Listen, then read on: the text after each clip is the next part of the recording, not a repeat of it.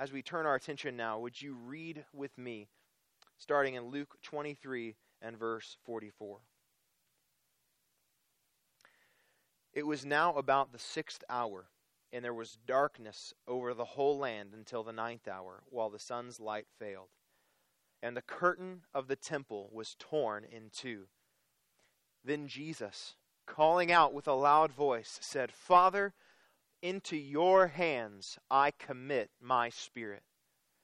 And having said this, he breathed his last.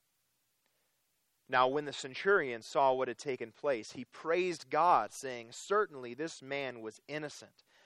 And all the crowds that had assembled for the spectacle, when they saw what had taken place, returned home, beating their breasts.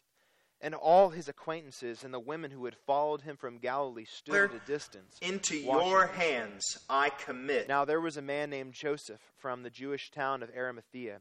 He was a member of the council, a good and righteous man who had not consented to their decision and action. And he was looking for the kingdom of God. This man went to Pilate and asked for the body of Jesus. Then he took it down and wrapped it in a linen shroud and laid him in a tomb cut in stone where no one had ever yet been laid. It was the day of preparation, and the Sabbath was beginning. The women who had come with him from Galilee followed and saw the tomb and how his body was laid. Then they returned and prepared spices and ointments. On the Sabbath day they rested according to the commandment. Well, this season of quarantine has been challenging. But I hope that you've also seen some of the benefits that have been forced upon us during this season.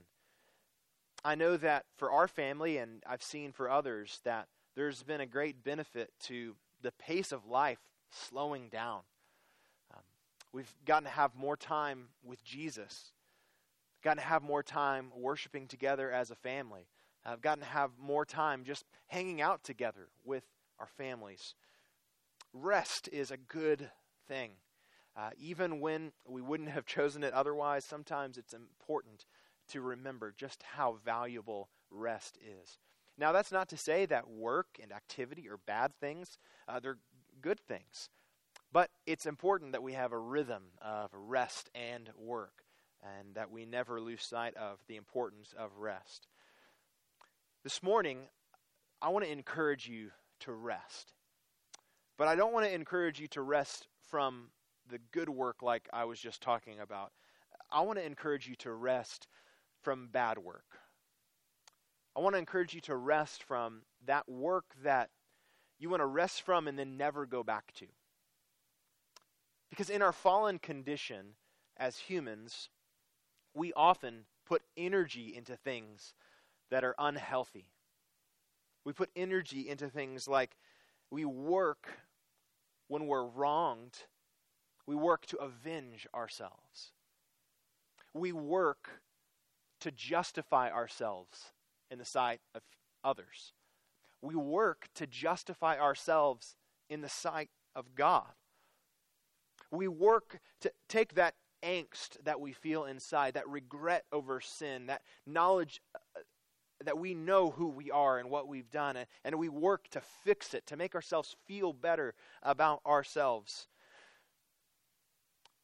But the gospel has a better word. The gospel invites us to rest, to cease striving, to cease those works that we do for ourselves in our own effort that ultimately end up empty, and to rest in what Jesus has done for us. So this morning, I want to invite you to rest. I want to invite you to rest in 3 ways. First, rest in the hands of the just and gracious God. Second, rest in the death of the innocent one. And third, rest in the burial of Jesus. So let's look at each one of those. First of all, rest in the hands of the just and gracious God. God was at work at the cross. And we know that now. But even in the moment of Jesus' death, God made it clear to those who were there that he was at work. He made it clear through some supernatural, visible, public signs, acts of God. First, in the form of darkness at what should have been the brightest point of the day, and then also in tearing the curtain in the temple from top to bottom. So in verse 44, we're told that God caused darkness to come over the whole land from the 6th hour to the 9th hour. That's what we would know as noon to 3 p.m. So again, at what should have been the brightest point of the day, as an act of God, God supernaturally caused darkness to fall all over this place where Jesus was dying. It was an act of God. In the prophets, darkness like this was associated with the day of the Lord, the end times judgment of God. For instance, in Joel 2, verse 31, Joel writes, "The sun shall be turned to darkness, and the moon to blood, before the great and awesome day of the Lord comes." Or the prophet Amos writes in Amos 8, 9, and 10, "And on that day, declares the Lord God, I will make the sun go down at noon, and darken the earth in broad daylight. I will turn your feasts into mourning, and all your songs into lamentation. I will bring sackcloth on every waist and baldness on every head. I will make it like the mourning for an only son, and the end of it like a bitter day." So this darkness was associated, it was a picture of God's judgment. God was symbolizing his judgment with this darkness in a couple of different ways. This darkness would have been an ominous sign to the Jewish people who had been entrusted with the prophets, yet were killing their Messiah. This sign would have been something that would have been ominous and would have been a symbol of the judgment of God on his people who had rejected the Messiah. But there's another sense in which this judgment or this sign of darkness would have indicated judgment. Because for those who trust in Jesus, what we recognize is that God was pouring out his judgment that we deserve on Christ as our substitute. He was judged in our place. And so, yes, this was an act of judgment, but it was also an act of grace. So that was one way in which God acted supernaturally and intervened, and he gave a public and visible sign. But there's a second act of God in verse 45, as God tears the curtain in the temple in two. This also would have been a sign of judgment and grace. First of all, it would have been a sign of judgment in that this temple where the curtain was, it was at the center of the nation of Israel, and it was the place where God's presence was made known, was revealed, where God dwelt with his people. And so as part of the temple was being destroyed, as part of the temple was being damaged, it was a sign of judgment on this people. It may also have been a sign as the curtain was torn. It may have been that God was symbolically exiting from the temple. We see something similar to this in the prophet Ezekiel, where the glory of God departed from the temple as a sign of God's judgment on his people. But this wasn't just a sign of judgment. It was also a sign of grace. As God was tearing this curtain in the temple, yes, he was indicating the destruction of part of the temple, and it would foreshadow the ultimate destruction that would come on the temple in just a few years. But he was also destroying the barrier that stood between sinful humans and a holy God. Because yes, there might have been a symbolic exiting of God from the temple, but also in the death of Jesus, by tearing this curtain, what Jesus was doing was opening up an entrance to the presence of God.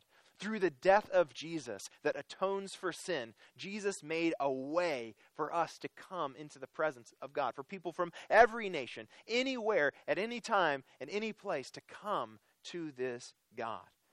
So these two acts of God were acts of judgment, and they were acts of grace. God was at work at the cross. He was proving his justice and his righteousness. And Jesus recognized that God was at work at the cross. Jesus recognized that his sovereign heavenly Father was at work, that everything was going according to plan. And so, in verse 46, Jesus could pray this: Father, into your hands I commit my spirit. As he prayed that to his Father, Jesus was quoting Psalm 31, verse 5, which we read earlier. In that psalm, David brought his pain and his suffering to God. He was lamenting. And he asked God for salvation. He asked him for deliverance. He expressed his pain. But most importantly, he expressed his trust in God and his dependence on God, saying, into your hand I commit my spirit. Jesus at the cross did not try to vindicate himself. He left it up to God. He committed his very soul to the hands of a God who had proven his justice. He didn't worry for a moment that God didn't have his best interests in mind. He trusted that his Father was gracious and that he could trust him with his very life. In our pain and in our suffering, we should follow Jesus' example of entrusting our souls to this God, to this just and gracious God. Peter writes in 1 Peter chapter 4, verse 19, therefore, let those who suffer according to God's will entrust their souls to a faithful Creator while doing good. When we experience times of suffering, we often default to trusting in ourselves. We want to ensure justice for ourselves. We are convinced that no one cares as much about me as I care about me. So we want to hold on to control. We want to make things work out for ourselves. But when we do that, when we trust in ourselves, that is a recipe for anxiety, depression, discouragement, because what we will inevitably find out is that we are not as in control as we think we are. Instead of trusting in yourself, trust God. Follow the example of Jesus as he entrusted his soul to the hands of a just and gracious God. We can trust our souls to this God because he has proven time and time again, he has proven that he is just, that what he does is always right. We can entrust our souls to this God because he has proven that he is gracious, that he does have our best interests in mind. Not just as much as we do, but far more than we do. And nowhere did he prove his justice and his grace more than at this very moment in the death of Jesus, as he sent his own Son so that he would be just and the justifier of the one who places faith in Jesus. So we may be sick or we may be well. We may live or we may die. But we can trust this God with our very souls because he has proven time and time again that he is just and he is gracious. And he took the worst evil and the greatest suffering imaginable and used it to accomplish the greatest good ever in the history of the universe. You can trust your soul to this God. So rest in the hands of the just and gracious God. And second, rest in the death of the innocent one. Rest in the death of the innocent one. What follows after the moment of Jesus' death in this passage are various reactions to Jesus' death. First, in verse 47, we see the reaction of the centurion. The centurion who commanded 100 soldiers had overseen the torture of Jesus. He had overseen the crucifixion of Jesus. And in that process, he had seen Jesus' humility. He had seen Jesus pray, "Father, forgive them, for they know not what they do." He had seen Jesus remain silent in the face of mocks and ridicules. He had seen Jesus promise paradise to the thief next to him. He had seen the noontime turn into darkness. And how does he react to all of this? What's his response? He glorifies God. He says, "Surely this man was innocent." Innocence has been a major theme in Luke 23. In this whole chapter, it comes up multiple times. In verse 4, after Pilate questions Jesus, he determines that Jesus is innocent. Then in verse 14, Pilate tells the Jewish leaders that he found nothing wrong with Jesus. He tells them in verse 15 that Herod also had seen that Jesus was innocent, that he had done nothing wrong. And then in the end of verse 15 again, Pilate repeats that there is nothing, he had done nothing deserving death. Then in verse 22, as the people asked Pilate to turn over a murderer, Barabbas, instead of Jesus, and to put Jesus to death, Pilate again, he asks why? This man hasn't done anything wrong. He again attests to Jesus' innocence. But of course, he still put Jesus to death. He did hand over Barabbas to them. And this innocent man, Jesus, was put to death. And he received a criminal's execution. But even in the moment of his death, his innocence was attested to again, as that thief who hung next to him said, "This man has done nothing wrong." So by the time we get to the centurion's confession, the centurion gives the seventh instance of proclaiming Jesus' innocence here in this chapter about Jesus' death. Jesus, the innocent one, died a criminal's death. And it leads this centurion to glorify God for this incredible act. In verse 48, then, we see the reaction of the crowds. We're told that these people who had assembled, as they returned home, they returned home beating their breasts. This is a symbol, a physical expression of grief. It's a physical expression of regret. There may even be in here a sense of repentance in their hearts. Luke uses the same expression in chapter 18 and verse 13, where Jesus tells the parable of a tax collector who was repentant and grieving over his sin. And it says that he beat his breast and said, "God, be merciful to me, a sinner."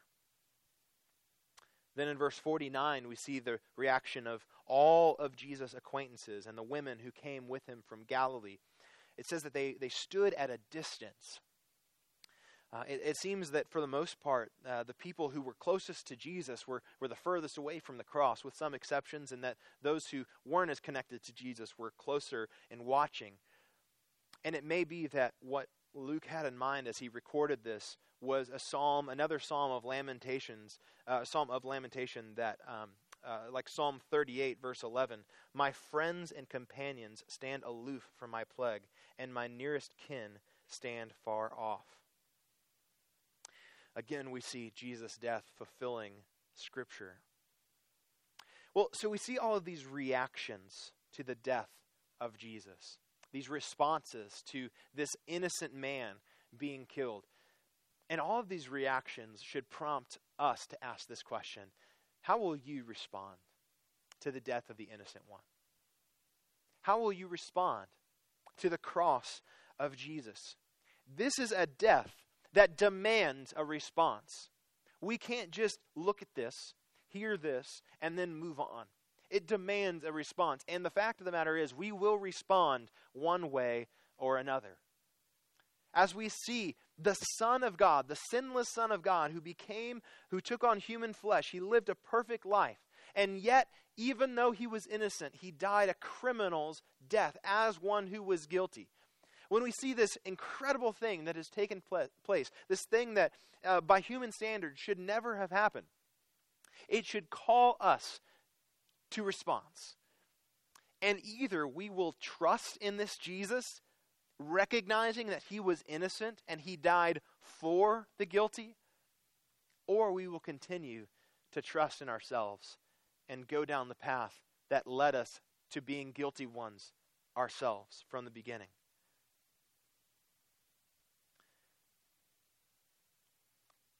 But I would urge you to look at the cross of Jesus. Look at the death of Jesus. And may you have that same grief over sin.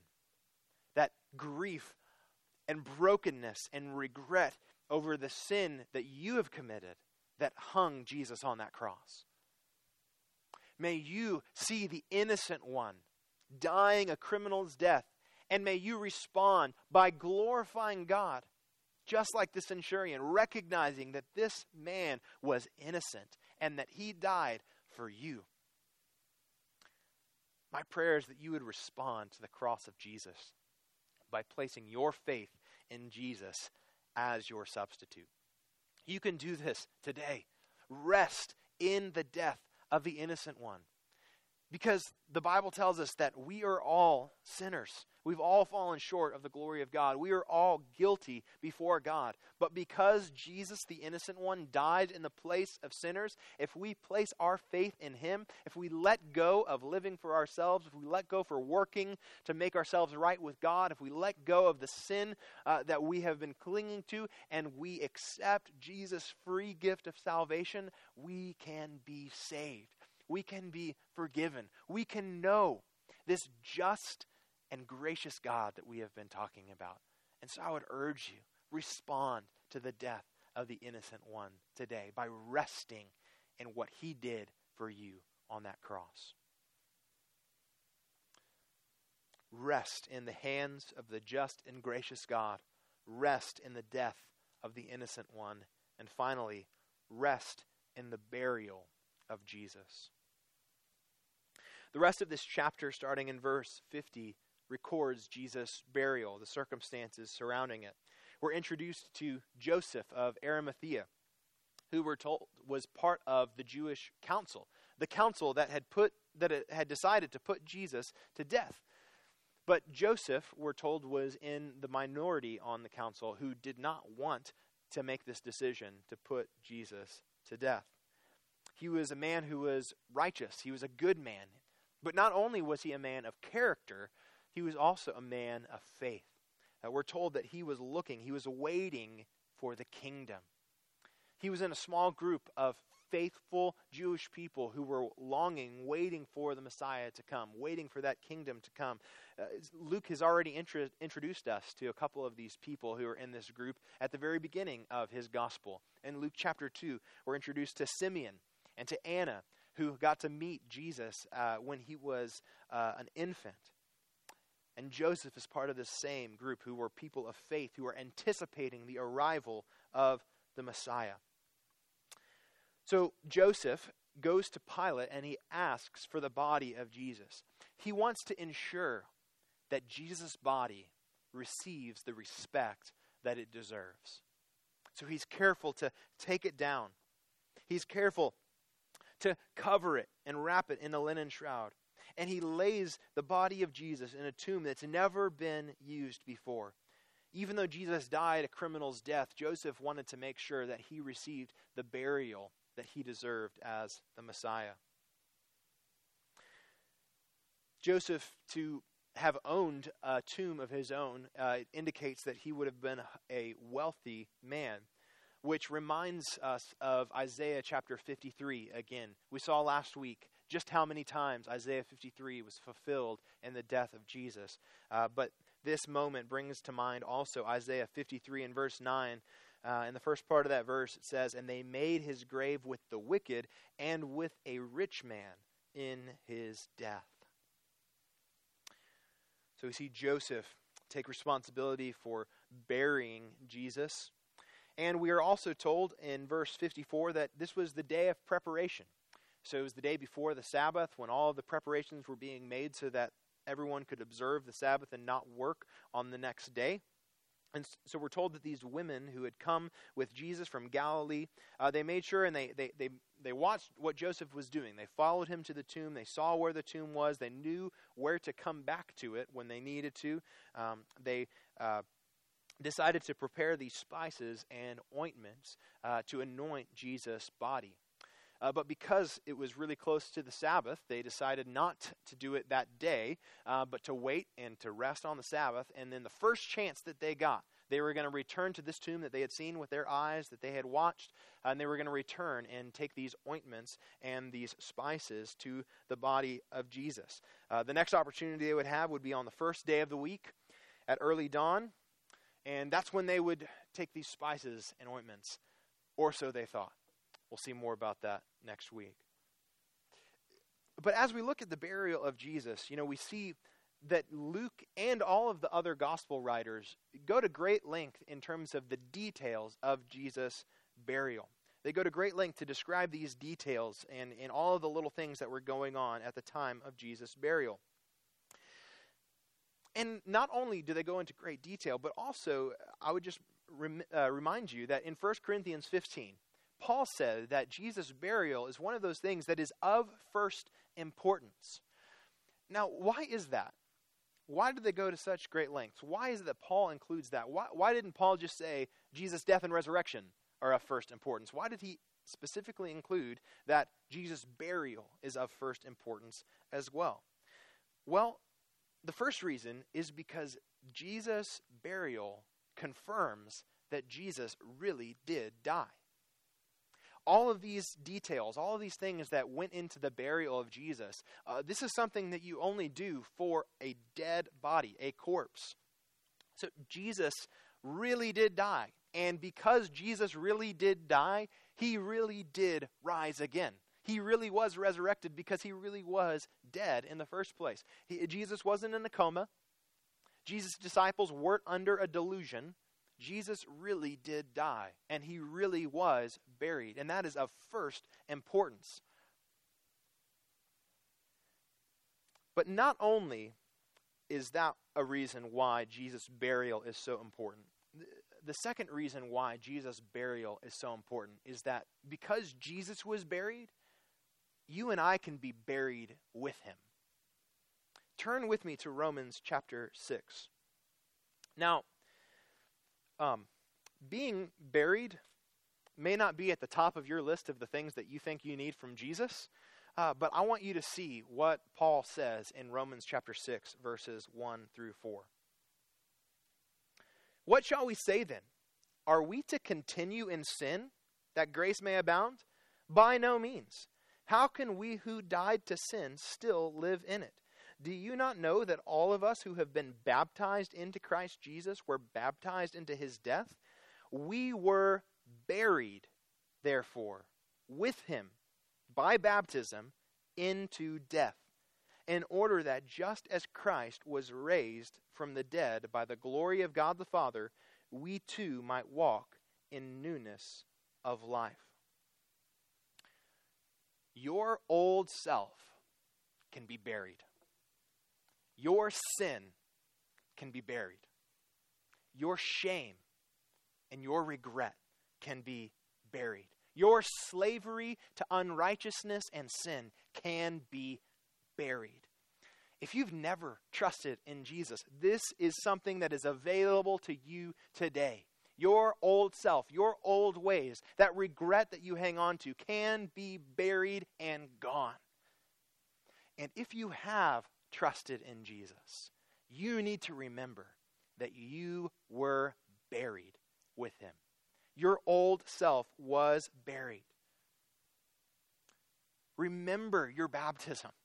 Remember that moment that you went down into that water. It was a symbol of how your old self was buried with Christ. So when you feel that weight of regret that you just can't shake, remember, you were buried with Christ. When you feel that shame and you feel weighed down and those accusations come as you remember your past and you feel like you just can't shake that past of who you used to be, remember, you were buried with Christ. If you're still struggling with sin, if you're still delighting in sin and engaging in sin, remember, that's not who you are anymore. That person was buried with Christ. So keep that person in the ground. Don't be a gravedigger. Don't pull up your old self and live in the sinful ways that were buried with Christ. Live in the freedom and the newness of life that Jesus has purchased for you through his death, his burial, and his resurrection. Rest in the burial of Jesus. I pray this morning that you've heard a clear invitation, just as we sang a moment ago, to come to Jesus and rest.